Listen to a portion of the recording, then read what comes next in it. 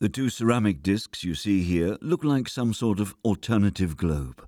Artist Christophe Fink was looking for a new way to develop an image of the Earth. He'd been toying with the idea of doing something with ceramic material for a long time, and the Earth and ceramic connotation was an obvious one.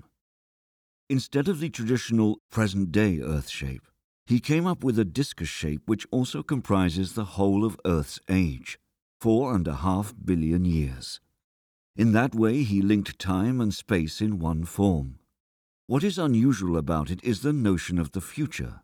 The common era runs from year 1 on the outer edge of the ceramic disc to the present day in the inner edge.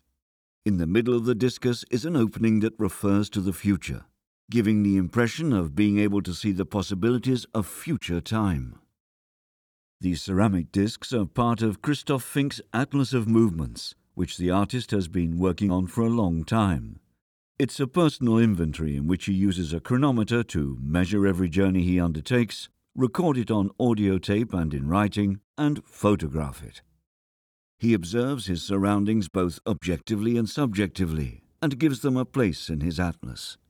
In so doing, he tests the limits of the human body and the interaction with his surroundings. The artist uses slides, notes, sketches, drawings, photographs, and other collected material to show how complex and inconceivable a life experience or a journey through life is.